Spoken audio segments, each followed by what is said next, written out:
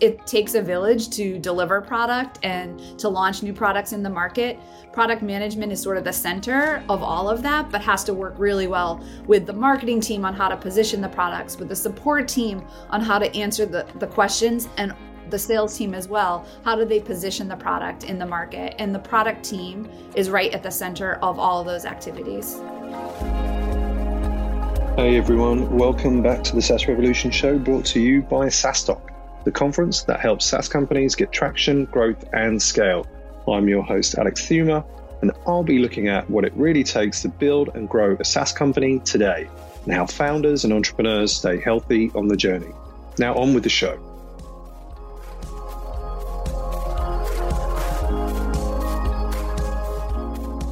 Hey everybody, it's Alex here. We are officially in the month of May, and you know what that means? SaaStock USA is just around the corner. May 31st to the 2nd of June, we are bringing 800 SaaS founders, 100 actively looking investors with their checkbooks, 60 incredible expert speakers together for all things SaaS in Austin, USA. I can't wait. It's going to be an unreal 3 days of networking, connecting, learning.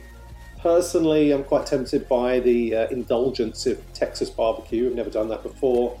You can still get your tickets. We are 75% sold out, but get your tickets. SaaS Revolution Show listeners, we're giving you an extra 30% off. So use code SaaSRev, that's SAASREV, to get your tickets to join us at SaaS.USA in Austin, 31st of May to the 2nd of June. Delighted today to be joined by Sherry Fernandez, who is the Vice President of Product Management and User Experience at Globalization Partners. Welcome, Sherry. How are you doing? Thank you. I'm happy to be here. Yeah, great to have you on the podcast. Whereabouts are you today, Sherry?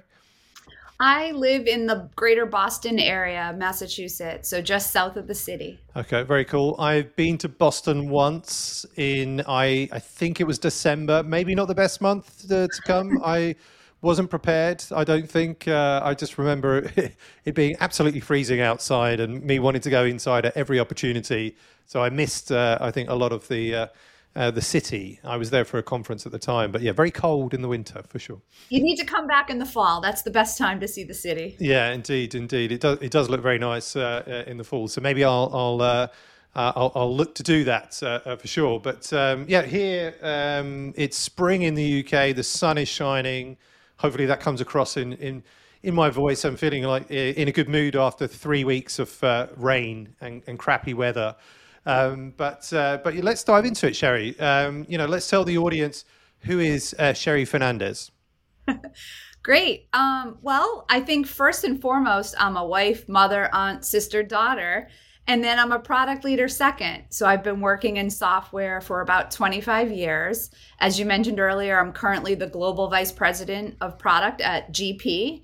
I manage both the product management team, product operations, and the user experience team. I've been here just over 2 years, and it's been a really exciting time for me. And prior to that, I spent most of my career, ironically, in HR technology software. Okay, it makes sense, and probably answers my next question. But in terms of like, why did you join Globalization Partners? Given your background, it seems a logical progression. But what was it about Globalization Partners that kind of attracted you to that? What's the story there as well? Yeah, it's a really interesting story, actually. Before coming to GP, I was working at a smaller startup in Boston that was creating a two-sided recruitment marketplace using AI. So we were matching recruiters that had successful placements with companies looking to fill roles. I was very happy there. Wasn't really looking for an opportunity, but I was approached by a recruiter, and I always take the call just to see what else is out there, what my worth is in the market. And as I started talking about this particular opportunity with a recruiter, I got really excited for a couple of reasons. One, the mission of the company. So GP's mission is to break down the barriers to global business and enable opportunities for everyone, everywhere in the world. The second reason was it was a female founder. So Nicole Sahin is amazing. She is quite the entrepreneur who started this industry from the ground up, and I loved her story. Also, GP is extremely high growth. I've never seen anything like it before in my career. And I wanted to be a part of this rocket ship that she was building that was going to go to the moon. And so all of that is why I took this opportunity. GP has just this amazing culture, and it allows me to work remotely and provide me with the work-life balance that I was looking for. These are all great reasons there. And I think, as you said, always take the call. I think even obviously the SaaStock team that are listening to this, take the call, know your worth. I think it's sort of key advice there, and you never know. But and also on the female founder stuff, so very rare in SaaS.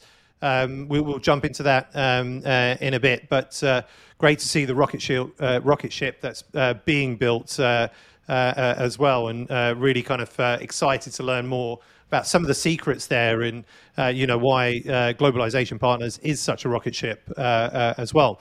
What data?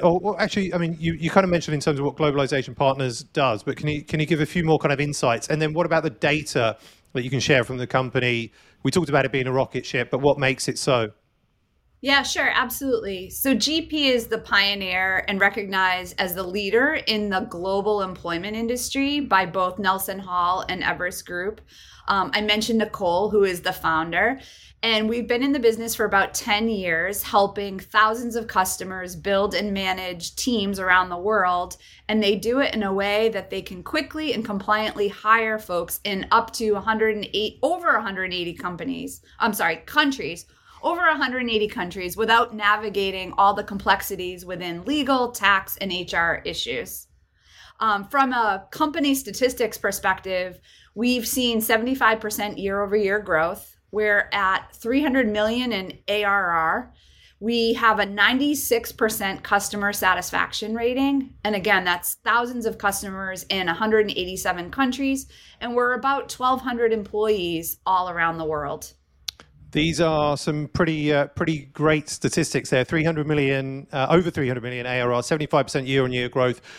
What impact to your growth and I guess to your top line had COVID? Because we saw like a number of similar businesses really accelerate sort of like during that period.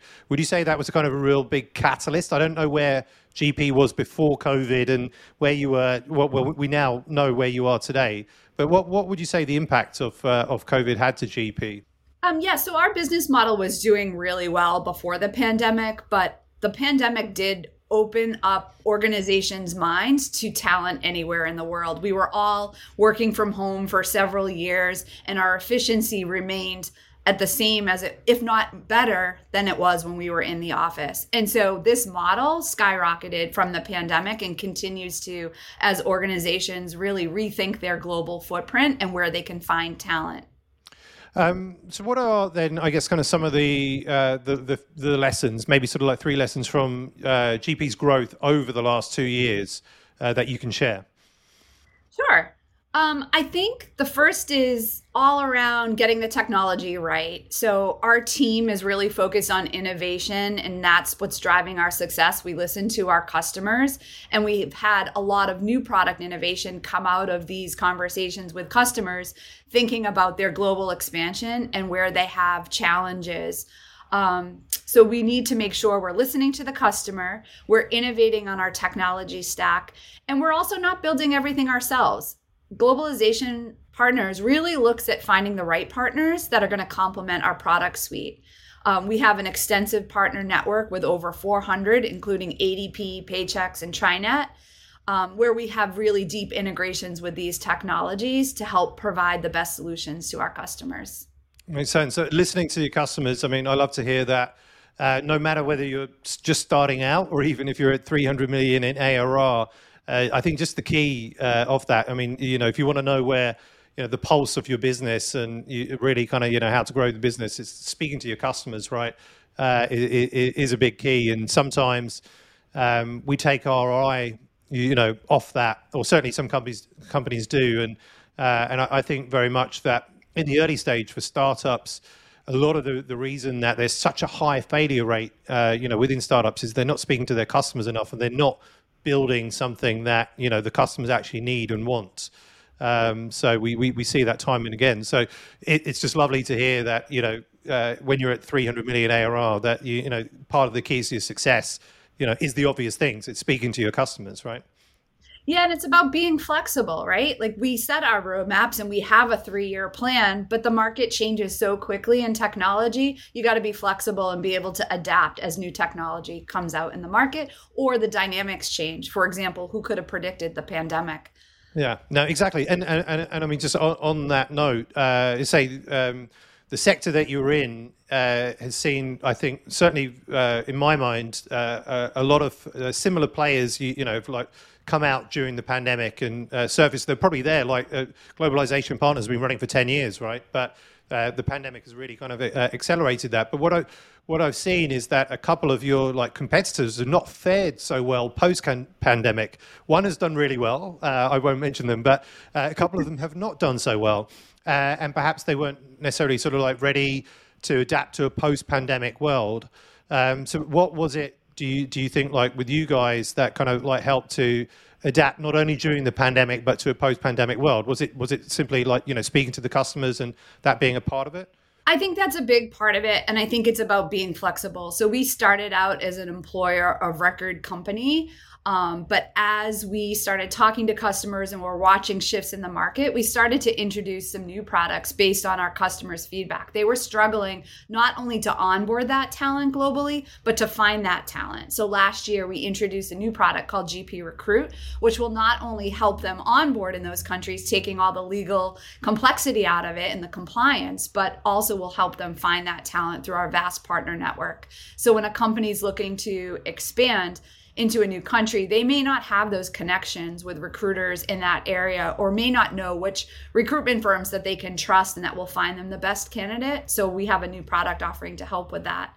We also have seen a shift in terms of moving from full-time professionals to also hiring contractors. So we've also introduced a new product called GP Contractor to help with all of their global hiring, whether it be a full-time professional or contractor, again, in 180 countries. You mentioned earlier that your founder is Nicole Sahin, right? And Yes. yeah, there are not that many female founder-led SaaS businesses, right? And in the Forbes Cloud 100, I looked, I think the other week, there are only 5 cloud companies that in the Forbes Cloud 100 that are founded or led by women. Why do you think this is? And and with Globalization Partners being female founder-led, what is the impact of that, on your particular business? Yeah, I think there's a couple reasons. First, the technology industry has really historically been male dominated. Women have faced a number of challenges in this field and breaking into this field.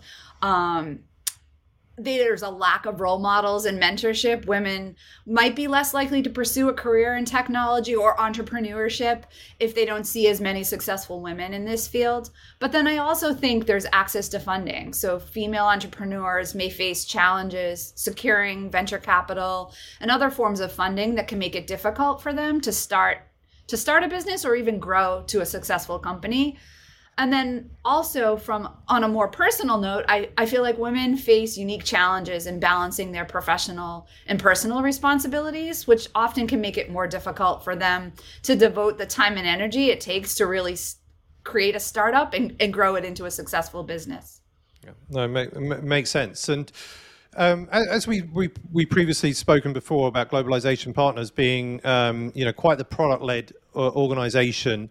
What is it? I mean, because PLG has been around longer than the last sort of couple of years, but really is in vogue, I would say, the last couple of years. What is it that makes Globalization Partners or GP, a product-led organization? Yeah, I think there's 4 things. First, we're customer-centric. GP places the customer at the center of everything that we do. The company's product development and innovation teams are driven by customer feedback, and we focus on the customer, ensuring we're developing products at the company that are really relevant and useful to the end user. I think it also, it's a product first mindset at GP. We put the product at the center of everything we do. We deliver the highest quality products that meet our customers' needs. And that's what differentiates us a bit from our competitors. We also make data-driven decisions. So GP uses data and analytics to inform our product decisions. The company collects and analyzes data on all customer behavior, market trends, product performance, and really look for those nuggets within that data to help drive our decisions. And then lastly, and probably the most important one, is just continuous improvement. GP is committed to iterating on our products. We're not always going to get it right the first time, and we need to listen to our customers, watch how they're using the product, and use agile methodologies to test, learn, and iterate on our product development cycle. I guess you've definitely given some instances there and insight what makes you a PLG organization. Given your role, as a VP of Product Management and User Experience, what are some of the examples of PLG that you've I guess specifically been involved in for GP that have really moved the needle of the business that perhaps our audience could learn from? Yeah, I think without, divulging too much, all of our newer products are designed to be really intuitive and easy to use, providing customers with a self-service experience that encourages them to try the product, adopt the product, and purchase the product. And so we have some products in market that are at maybe a lower price point and don't warrant such a long, arduous sales process. Spending a lot of marketing dollars driving traffic to the website. We want the product to be the front and center and do all the conversion for us. And so that's really been our focus over the last year or so, is making it really simple for customers to find us, to understand what we do, to try out the products, and then convert to happy paying customers. And so as VP of Product Management, how does your role drive growth within the business? Specifically, again, examples that you can share, day to day, week to week, this specific sort of role, driving the business growth? Yeah, so any VP of product management plays a really critical role in a business. They're responsible for overseeing the development and the management of the product portfolio. There are a couple of key growth drivers. First is identifying market opportunities. So they can conduct market research, analyze feedback, and work closely with the sales and marketing teams to determine which products are more likely to succeed in the market, and also which products they need to go and create. Once they've identified these opportunities, they're responsible for developing a product roadmap. This is really on the execution side of things. The roadmap should be aligned with the overall company growth strategy and should also take into account the needs of customers, market trends, and also what the competition is doing. The product manager is also responsible for managing the entire product lifecycle, which involves working with cross-functional teams within the organization to not only launch new products, but also figure out what to do with the existing products. Sometimes you have to make that difficult decision about sunsetting a product based on its performance or how it's doing in the market. And then I think that is the most important piece, is around collaborating with other teams. It takes a village to deliver product and to launch new products in the market. Product management is sort of the center of all of that, but has to work really well with the marketing team on how to position the products, with the support team on how to answer the questions, and the sales team as well. How do they position the product in the market? And the product team is right at the center of all of those activities. Awesome. Let's move into the quickish fire round now, Sherry. So what one thing has moved the needle the most for you in your career? Oh, gosh. I would say early on in my career, I was in professional services. So I was a project manager. And a lot of people hear that and they think these roles are very similar. And they do sound similar, project management versus product management, but the responsibilities are very different. So I was working for a small startup that was acquired by a much larger company. And the leadership team tapped me on the shoulder to take on this product role. And at the time, I had no idea what product management was. They said, you have a technical background, you can speak the same language as the engineers, and you're really good with customers. So I took a chance, took a risk, and it was probably the best decision that I've made in my career, being a product leader or growing into being a product leader. Awesome. What's the best advice you've ever received? Best advice. I was working with a career coach at one point, and he said to me, Sherry, perfectionism is an illusion. In fact, I have a little pink sticky on my desk to remind me of that every day.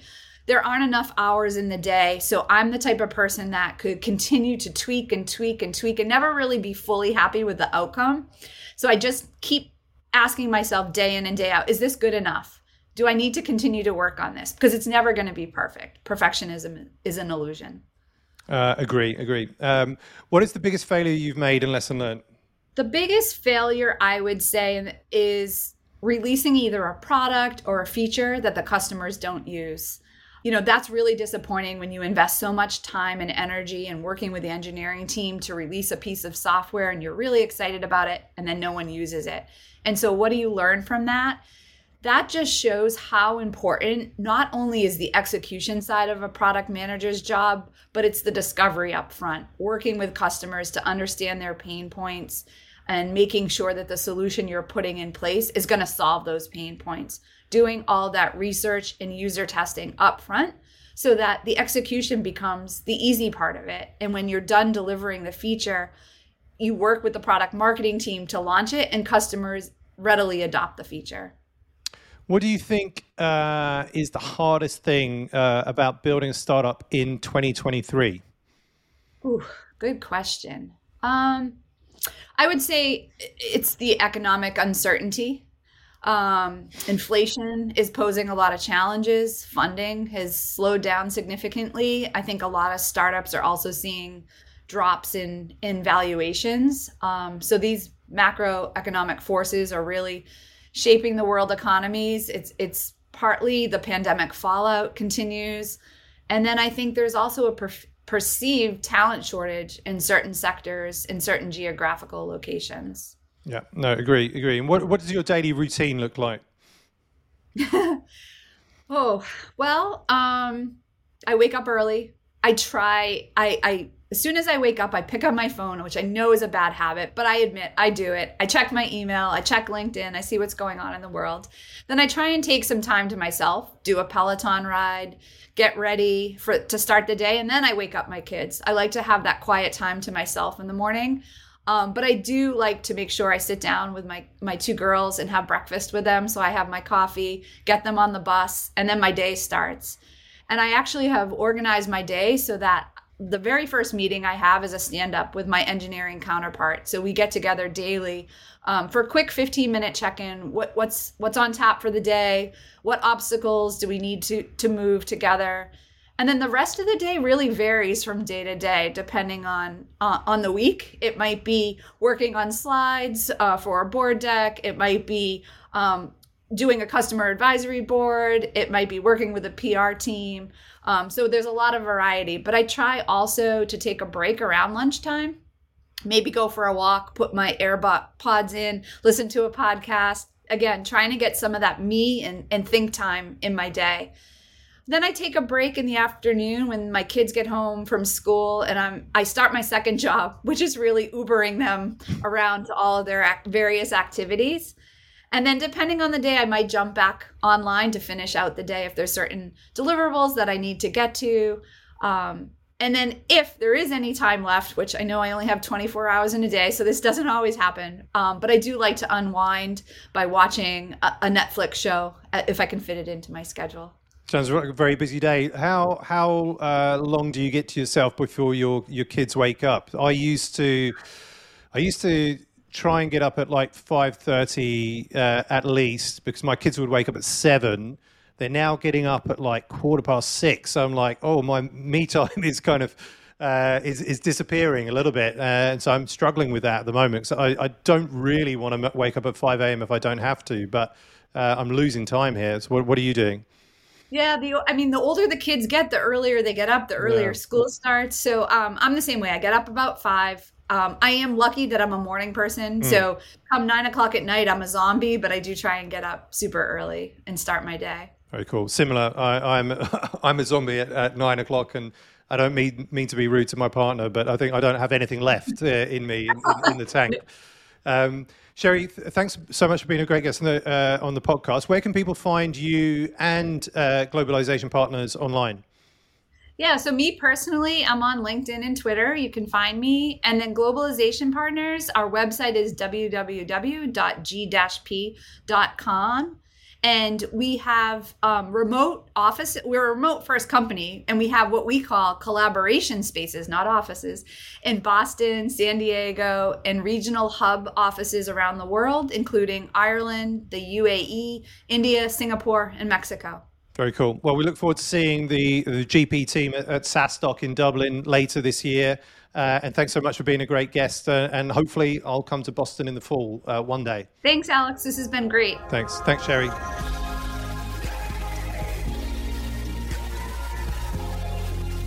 Thanks for tuning in to this week's episode of the SaaS Revolution Show. I hope you enjoyed it. And if you learned something from it, check out saastock.com/events to find all the upcoming SaaStock conferences around the world. Want exclusive SaaS content and actionable insights to grow your SaaS? Join our community of over 36,000 SaaS founders at saastock.com.